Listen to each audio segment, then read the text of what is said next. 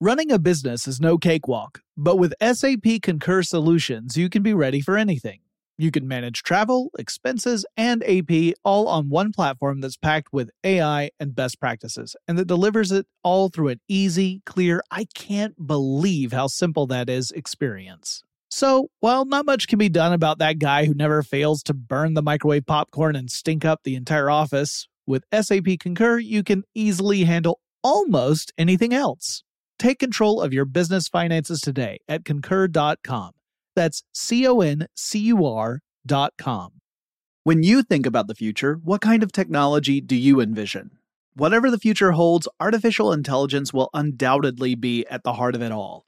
Join Graham Class as he hosts Season 2 of Technically Speaking, an Intel podcast, and hear from the minds transforming healthcare, retail, entertainment, personal computing, and more with the help of AI. Tune in every other Tuesday and explore the latest technology that's changing our world today and creating a more accessible tomorrow. Listen to Technically Speaking, an Intel podcast on the iHeartRadio app, Apple Podcasts, or wherever you get your podcasts.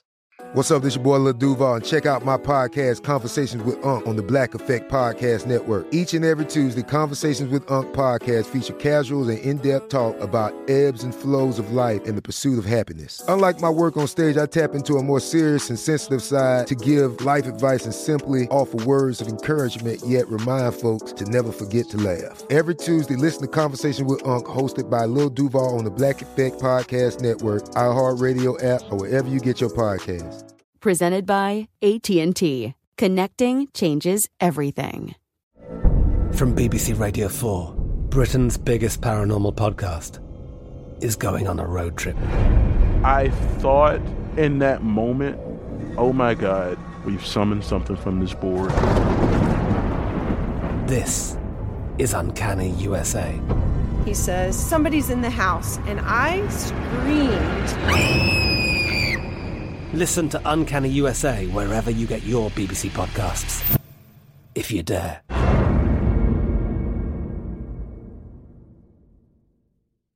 Brought to you by the reinvented 2012 Camry. It's ready. Are you? Get in touch with technology with Tech Stuff from HowStuffWorks.com. This podcast is brought to you by Audible.com, the internet's leading provider of audiobooks, with more than 100,000 downloadable titles across all types of literature.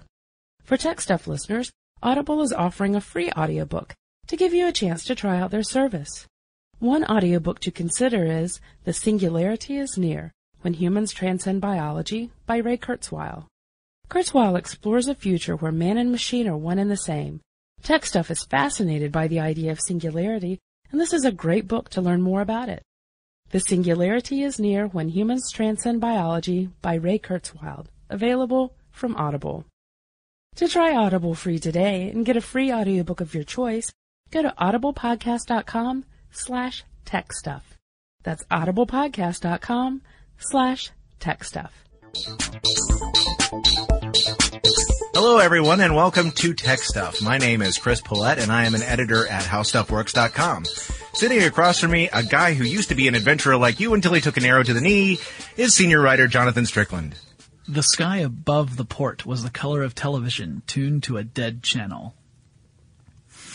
It's good, right? Yeah. Okay, so before we get started, we're going to do something we haven't done in a little while. Oh, no. Yeah, we're going to listen to a little listener mail. This listener mail comes from Minka, who says, I love your podcast and have enjoyed listening to your insightful and quirky explanations immensely. I tried to search through the past podcasts to see if you had done one on radio telescopes to no avail, so I hope I didn't just miss it. It seems to me that radio telescopes are being used frequently to learn about and study the far reaches of the galaxy and beyond, and that's pretty darn cool, so it'd be neat to learn more about how they work. Thanks, and thanks for the show, Minka. Well, you're welcome, Minka. I just wanted to say you're welcome. All right, so now we're moving on to our topic, the Smurfs. No, we're going to talk about radio telescopes today. Good. Yeah, we've talked about things that relate to radio telescopes. Yeah, like radio. And SETI. Yes, and SETI. SETI, which does very much relate to radio telescopes. Well, yeah. Well, what do radio telescopes do? Why are they important? Well, it's funny that you should mention that. Yeah. Because they're... my notes crashed, so I don't know what I'm talking about Your anymore. notes crashed? No, I'm not. I'm just kidding. They're still up. He can't see my computer from where he sits. Yes, because he's sitting directly across from me. Yes. See, if you ever wondered if that was true or not, it is. Yeah. No, it's actually it's unlike a typical visual telescope. Right. Which uses lenses and your eyeball, and you look through it, and you look for stuff on the other side in space. It directs light, which is in the visible spectrum of the electromagnetic frequency. Yes. To our eyeballs, ultimately. Right. But, and then, yet again, another drastic oversimplification on my Yes. part. But a radio telescope is actually monitoring different parts of the electromagnetic frequency. Yeah, it's looking at a completely different spectrum. So this is part of the spectrum that is not visible to the naked eye.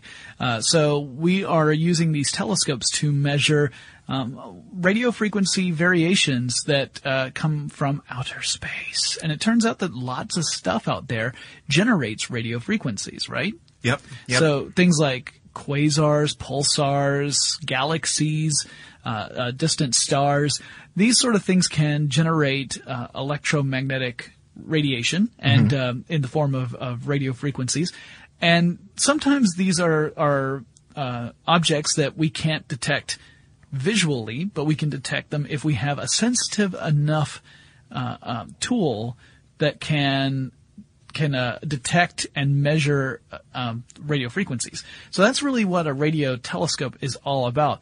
And it's kind of tricky picking up radio frequencies from outer space because only certain the actual band of frequencies, or wavelengths, I should say, the band of wavelengths that exist within the electromagnetic spectrum that are radio frequency waves, it's pretty broad.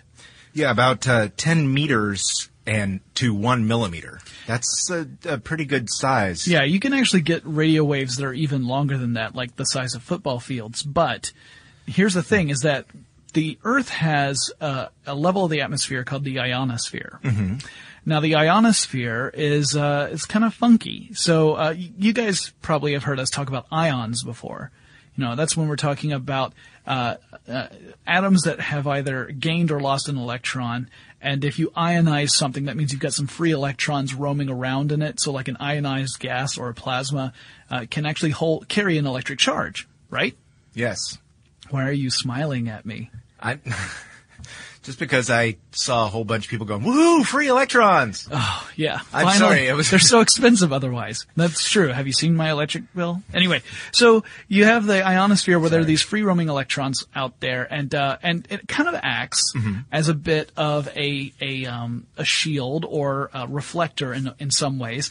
And so radio waves of a certain wavelength cannot pass through the ionosphere. Essentially anything that's 10 meters or longer. The ionosphere is opaque to those. That's why you can actually broadcast certain long wavelength radio waves and bank them off the ionosphere. Right. Because it won't pass through. Mm-hmm. Now, when you start getting shorter than a 10-meter wavelength, you have radio waves that can pass through the ionosphere, but if it's longer than 20 centimeters, which is about 1.5 gigahertz in frequency when you talk about these, if it's longer than 20 centimeters, you start to have distortion as that passes through the ionosphere. It's called scintillation. Mm-hmm. And this isn't that different from the way when we look up into the sky and we see stars twinkling. Mm-hmm. That's sort of the same sort of thing we talk about being scintillating. Same kind of idea, except in this case, we're talking about the visual spectrum there. But here, at 20 centimeters or longer, you run into that problem. And so that's not entirely useful for measurement purposes. So radio telescopes tend to focus on, pun intended, wavelengths that are between 1 centimeter and 20 centimeters in length. Tend to. Now, there are some variations. And also, if you were to have a radio telescope, say, in orbit, where you don't have the ionosphere as in play, that's a different story. But ground-based radio telescopes kind of have to play within these rules because of the way the ionosphere works. One of the nice things, though, about the radio telescope is that those frequencies generally come through pretty clearly. So putting one of the ground-based radio telescopes in orbit really wouldn't improve its ability to detect signals. at least based on my research. Yeah, not within anything that's within those wavelengths. Yeah, actually, it's a little tricky to detect that stuff anyway because we're talking about really weak signals. I mean, by the time they reach the Earth, these signals are not very strong at all. In fact, one reference I looked at said that that if you were to add up all the energy that every radio telescope on Earth had been subjected to since they were built, it would not equal the energy you would find in a snowflake. Wow. Yeah. That's pretty impressive, actually. Yeah. Now, granted, that snowflake is the size of Detroit. No, I'm kidding. No, typical snowflake. No, and it is also worthwhile to note, especially before anyone writes in, that radio telescopes do have to be placed away from population centers in general, to some degree because there is earthly interference. Yeah, there's terrestrial radio interference that you have to try and minimize as much as possible. Otherwise, it's just so much noise that you're not going to find any signal out there. Right. So, it has its good points and its bad points simply because of the frequencies it's able to monitor. And it's a good point too that you mentioned from the very first. Because these devices, I mean, I imagine people, have a good idea what radio telescopes look like. I mean, we've all seen satellite dishes, and to some degree, that's more or less what they look like. Yeah. In fact, you may have seen pictures of them, but that I think gives it the sort of feeling that it's a fairly recent thing. And in fact, it was somebody in 1933 who figured out that there were radio frequencies coming from extraterrestrial bodies. Someone at, of course, Bell Telephone Laboratories. Yes, laboratories. You always do that. I can't fight it. I can't fight this feeling anymore. I can't. But yes, so you're talking about Carl. Carl Jansky. Carl Jansky, yes. He built the first antenna that could be used as a radio telescope back in 1931, but it would take a couple years to really figure out the fact that you could use this to explore the heavens above. Because when he built his radio frequency detector, it was not to act as a radio telescope. No. It was meant to detect static that could potentially interfere with radio telephone services. Right. So he was working literally on a project for Bell. Yeah. And what happened was he discovered that there was this interesting hissing noise he was picking up, and it was hitting a cycle. The hissing noise would occur at a certain time every day, and the cycle hit, well, not every day. The cycle hit every 23 hours and 56 minutes. And once he removed the snake from the line, you realized there was something else hissing. He figured out that the 23 hours and 56 minutes was essentially the period that it takes for, if you've got a fixed point on the sky, for you to come back around so that you're pointing at that same object. This will come up again later. Eventually, he determined that this was the origin of this radio frequency was otherworldly, so it was coming from outside the Earth, and that it was in fact coming from somewhere in the Sagittarius constellation. Far out. Yeah. Really far out. So it would take a few more years before you saw anyone build a parabolic antenna, which is what Chris was talking about earlier, the dish-style antennas. Right.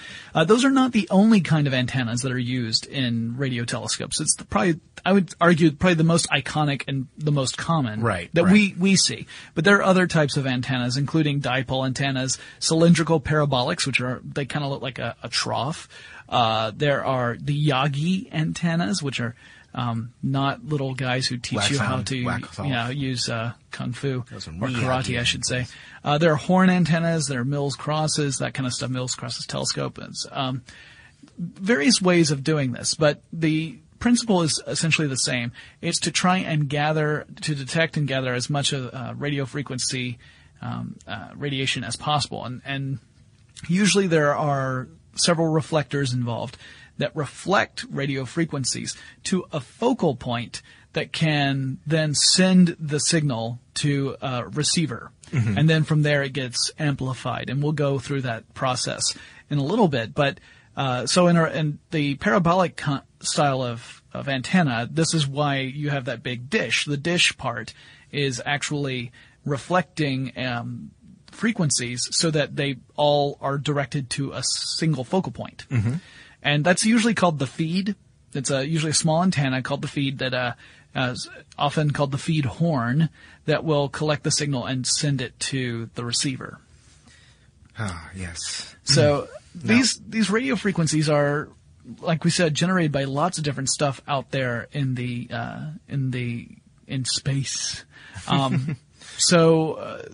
the problem is that they're so delicate. They're such tiny little frequencies that you have to really control for the noise element, not just by trying to isolate the antenna a bit, but also by making sure the material you've used in your antenna array is the right kind of stuff, because they're pretty sensitive things. And also, the amount of information you can get is very much connected to the size of your antenna.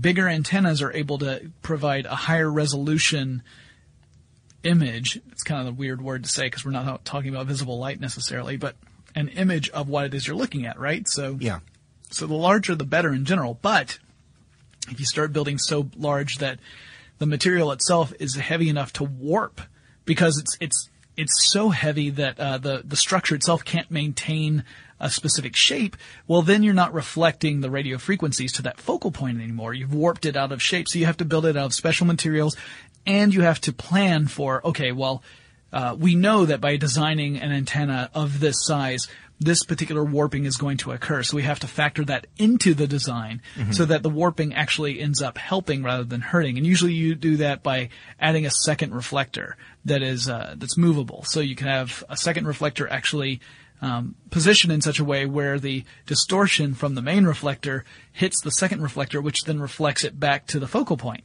So it gets a little complicated. In fact, there are two main types of secondary reflectors. There's the Cassegrain focus, which is a reflector that's in front of the main antenna, or the main reflector, I should say.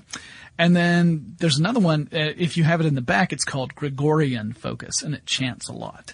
I had a feeling you were going to say that. Yeah, there was a pretty good chance. Yeah, it's possible. Now, given what Jonathan was just talking about, given the materials and the there are a lot of things that can affect the efficiency of a radio telescope, including heat or cold. Because the materials will expand or contract. Right. Wind. The surface of the material itself, itself. But other than that, I mean, once you take all these things into account, it is theoretically possible to build as large a radio telescope as you possibly can. There is really no limit to the size, other than the fact that you're going to have to take things like gravity and temperature and things like that into account. Tensile strength. But conceivably, if you could build one that's 3 times the size of Earth, it would work. Yeah. But that's fascinating because it's not it doesn't have to be a particularly large or a particularly small device. It just, you can pick up more with it. And a lot of larger. A lot of radio telescopes are actually like antenna arrays. So it's not just one antenna; it's several antennas working together in order for you to gather this information. Teamwork. That's what I say. And that helps you create a larger radio telescope just by, you're adding extra elements in it. It means that you sort of get around part of the problem, which is, building just an enormous single antenna. You can do an array of antennas. Running a business is no cakewalk. There is a ton to keep track of. Employees to keep happy, spending to control, travel to plan, and on top of it all, nobody knows exactly what the future holds. Your finance team always has to be ready to change. But with SAP Concur Solutions, you can be ready for anything. You can manage travel, expenses, and AP all on one platform that's packed with AI and best practices, and that delivers it all through an easy, clear, I can't believe how simple that is experience. And you can finally say goodbye to the costly mistakes and risks that come from manual work and spreadsheets. So, while not much can be done about that guy who never fails to burn the microwave popcorn and stink up the entire office, with SAP Concur, you can easily handle almost anything else. Take control of your business finances today at Concur.com. That's CONCUR.com. Like many of us, you might think identity theft will never happen to you. But consider this. There's a new identity theft victim every 3 seconds in the U.S. That's over 15 million people by the end of this year, equal to the populations of New York, Los Angeles, and Chicago combined. Even worse, identity theft victims often don't even know they're victims. That's why LifeLock Identity Theft Protection alerts you to identity threats, even the ones that don't show up on a credit report, like data breaches, fraudulent bank transactions, loan and credit card applications, and crimes committed in your name. If your identity is stolen, your own dedicated LifeLock U.S.-based restoration specialist will work to fix it. LifeLock protects you in ways that you simply can't on your own. Join now and save up to 25% your first year at LifeLock.com/iHeart. That's LifeLock.com/iHeart to save up to 25%. Identity theft protection starts here. I'm Katya Adler, host of The Global Story. Over the last 25 years, I've covered conflicts in the Middle East, political and economic crises in Europe, drug cartels in Mexico. Now I'm covering the stories behind the news all over the world in conversation with those who break it. Join me Monday to Friday to find out what's happening, why, and what it all means. Follow The Global Story from the BBC wherever you listen to podcasts. When you think about the future, what kind of technology do you envision? Whatever the future holds, artificial intelligence will undoubtedly be at the heart of it all. Join Graham Class as he hosts Season 2 of Technically Speaking, an Intel podcast from Ruby Studio in partnership with Intel. Explore the future of technology that's rapidly evolving our world today with the help of AI. There is still so much work and research needed to fully understand the power and potential of AI. And Intel is at the forefront of implementing AI in revolutionary technology that's changing the world we live in for the better. In each episode, Graham interviews the minds transforming medicine and healthcare, retail, entertainment, personal computing, and more, while pioneering new uses for AI in these spaces. Tune in every other Tuesday and explore the latest technology that's changing our world today and creating a more accessible tomorrow. Listen to Technically Speaking, an Intel podcast on the iHeartRadio app, Apple Podcasts, or wherever you get your podcasts. There are different limitations on this as well. So the signal that you're picking up with this radio telescope is really, really weak. Mm-hmm. So in order for you to have it and to transmit, first you have to transfer the radio frequency information by changing it into electricity. But because the frequency signal is so weak, the electric current would be pretty pathetic. You would not be able to measure it just by converting it right from radio frequency to electricity without amplifying it in some way. Yeah. So typically, a radio telescope will then have a preamplifier. So you musicians out there and radio folks, you're probably pretty familiar with the idea of a preamplifier. Microphones usually have a preamplifier, that kind of thing. So a preamplifier is really just a way of boosting a signal a certain amount before it gets truly amplified for the final use of whatever that signal is going to be, whether it's in the audio industry or, in this case, the measuring the celestial bodies. Yeah. I was going to say that they don't necessarily usually have them, but anyway. Well, that's fair. But it does assist. In picking up these weak signals, that's for sure. Yeah, and so the kind that tends to be used in radio telescopes are called low noise amplifiers, because we're talking about such very, very quiet signals.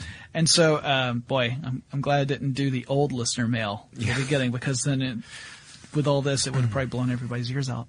So these LNA preamplifiers take these signals and then they boost them. Now, here's the thing. Any sort of interference at this point could really compromise the measurements you're making. So that includes molecular movement of the preamp.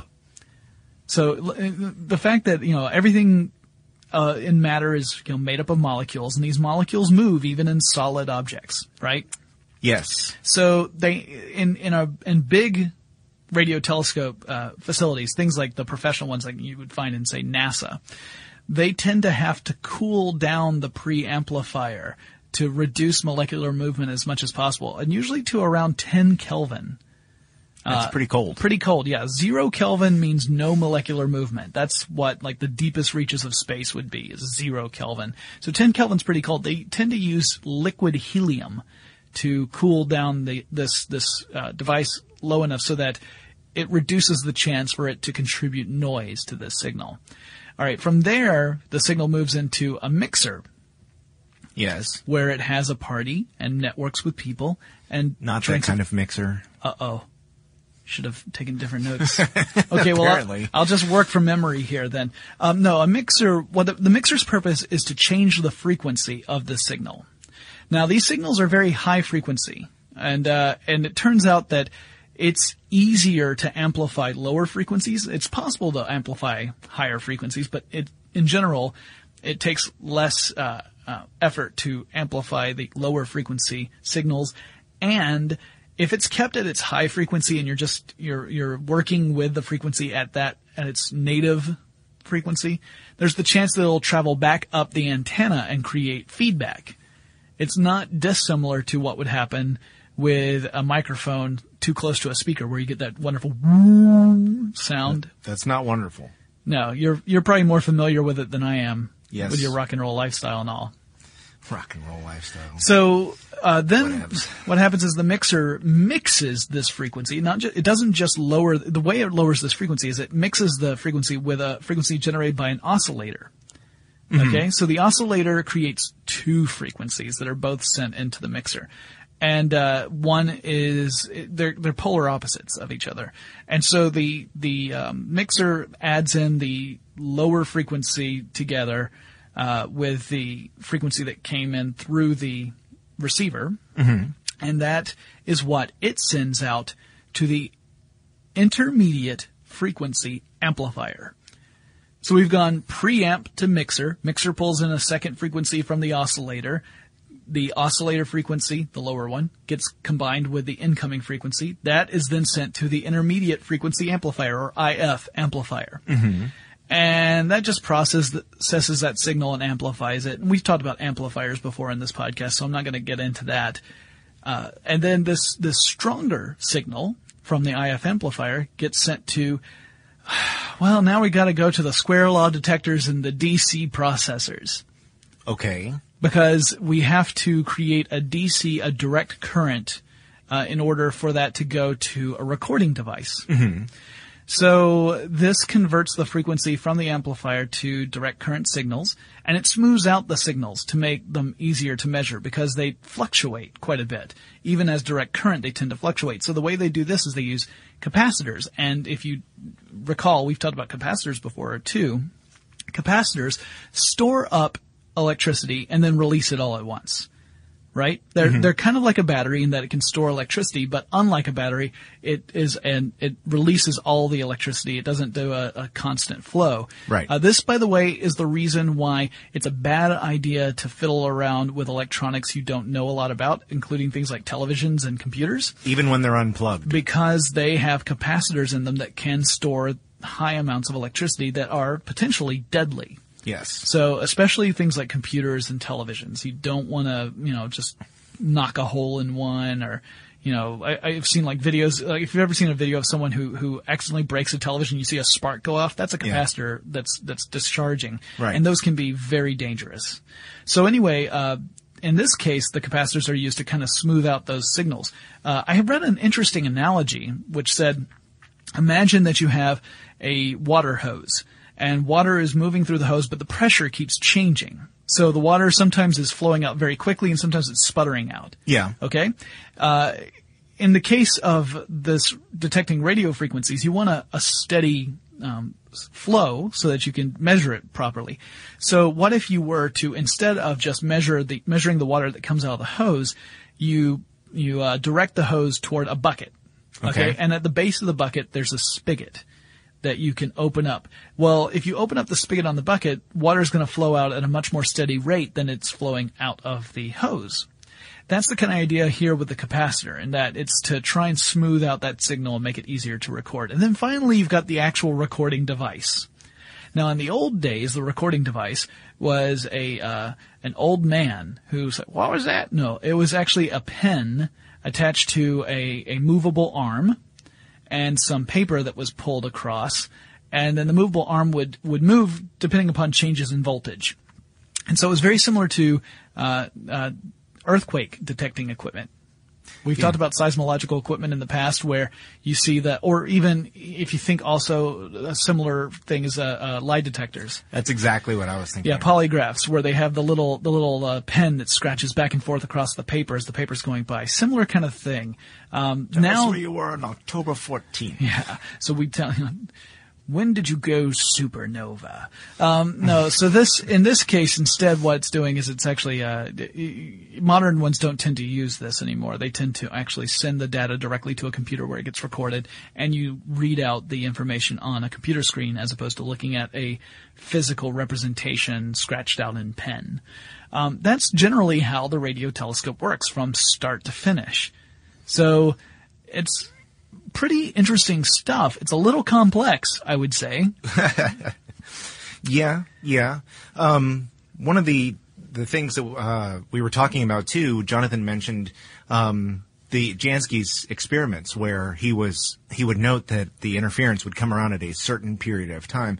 One of the prime places to put a radio telescope is near the equator. Yes, because it is a really good. It's a really good place to get an accurate depiction as the Earth rotates. Yep. And it can identify sources of radio information coming from space. Yep. Very clearly.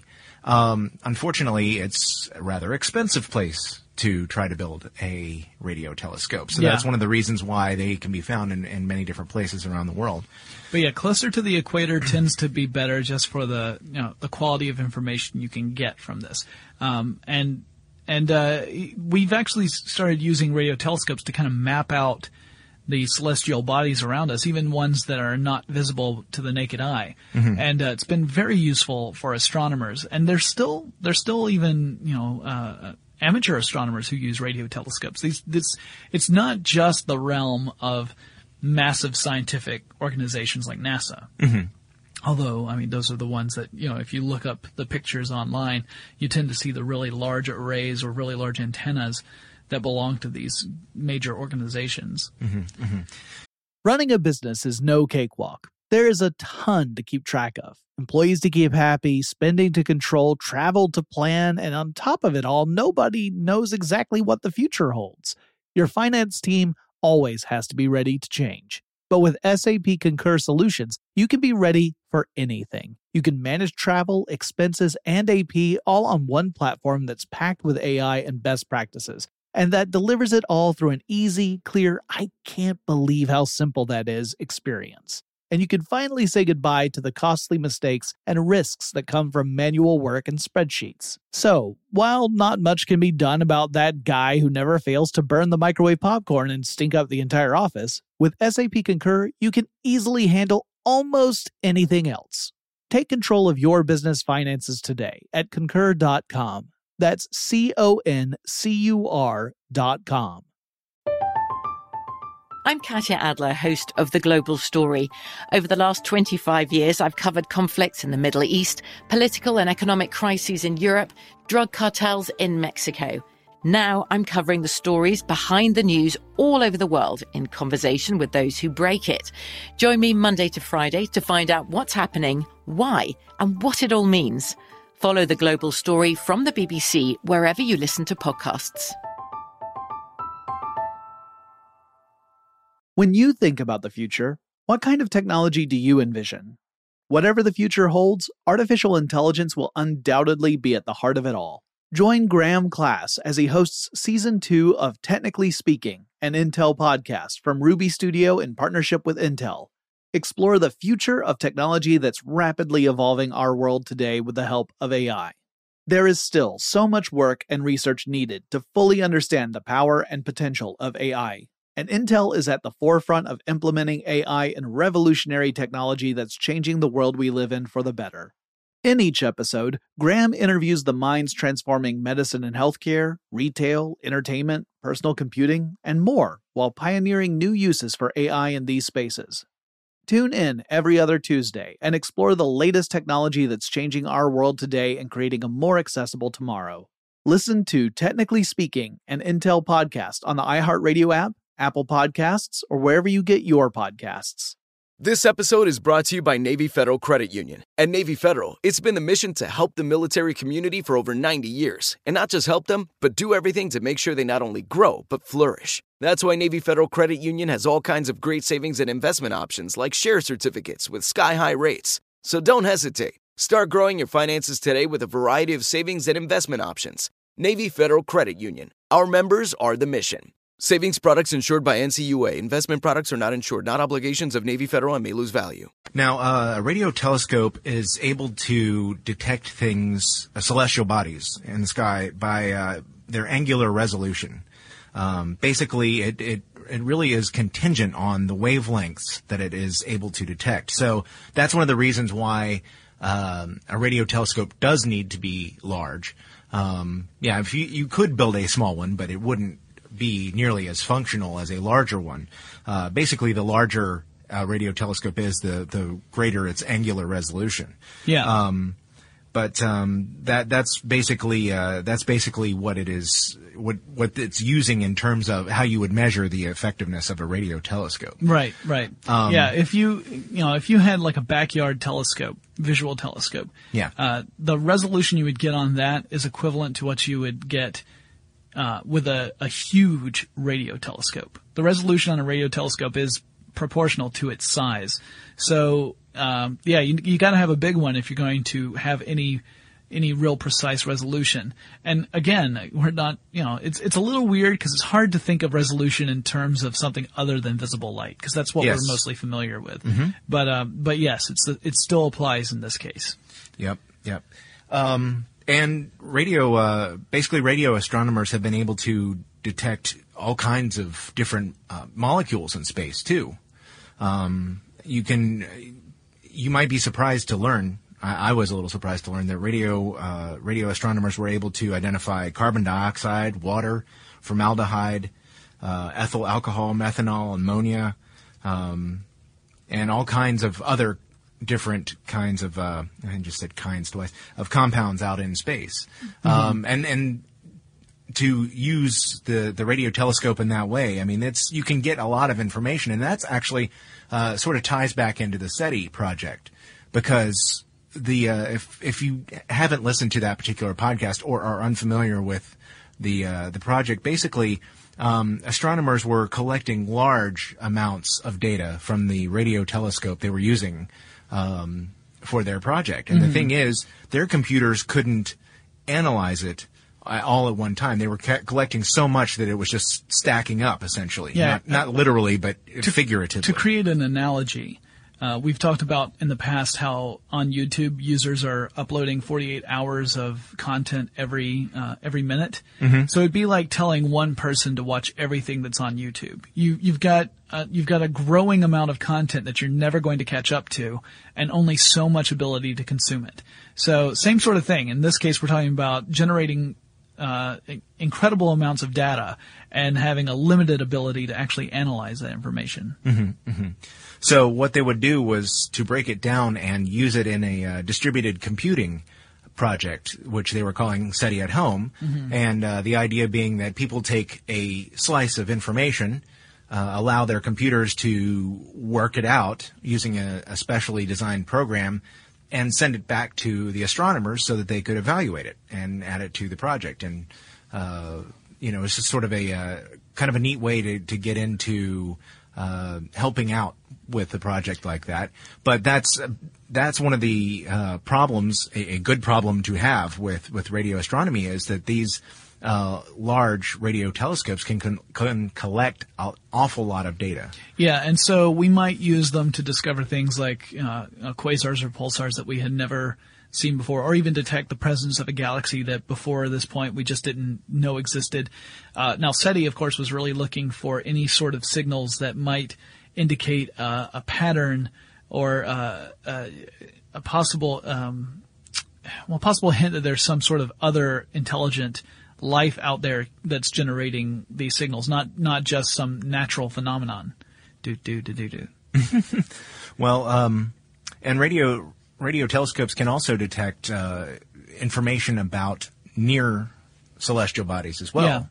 The surface for the moon, we knew it was sort of sandy before people actually landed there because astronomers had used radio telescopes to get signals from the moon and learn, what it was like there. Also, Venus, is shrouded by clouds, but astronomers are able to learn more about the surface by using radio telescopes and radar to get an idea of what the actual planet's surface is. Well, they've also used it to observe the storms on Jupiter. So that's kind of interesting too. I figured they just looked at the weather report for Jupiter. Right. Today it's going to be a bit gassy. Sounds like never mind. Never mind. Yes, let's leave that. Okay. But yeah, I think it's an interesting topic. It's really, and it's one, honestly, I did not know very much about before we started researching this podcast. No, I agree with you. I mean, I knew of it, I knew it existed, but I didn't really understand what it was doing or how it did it.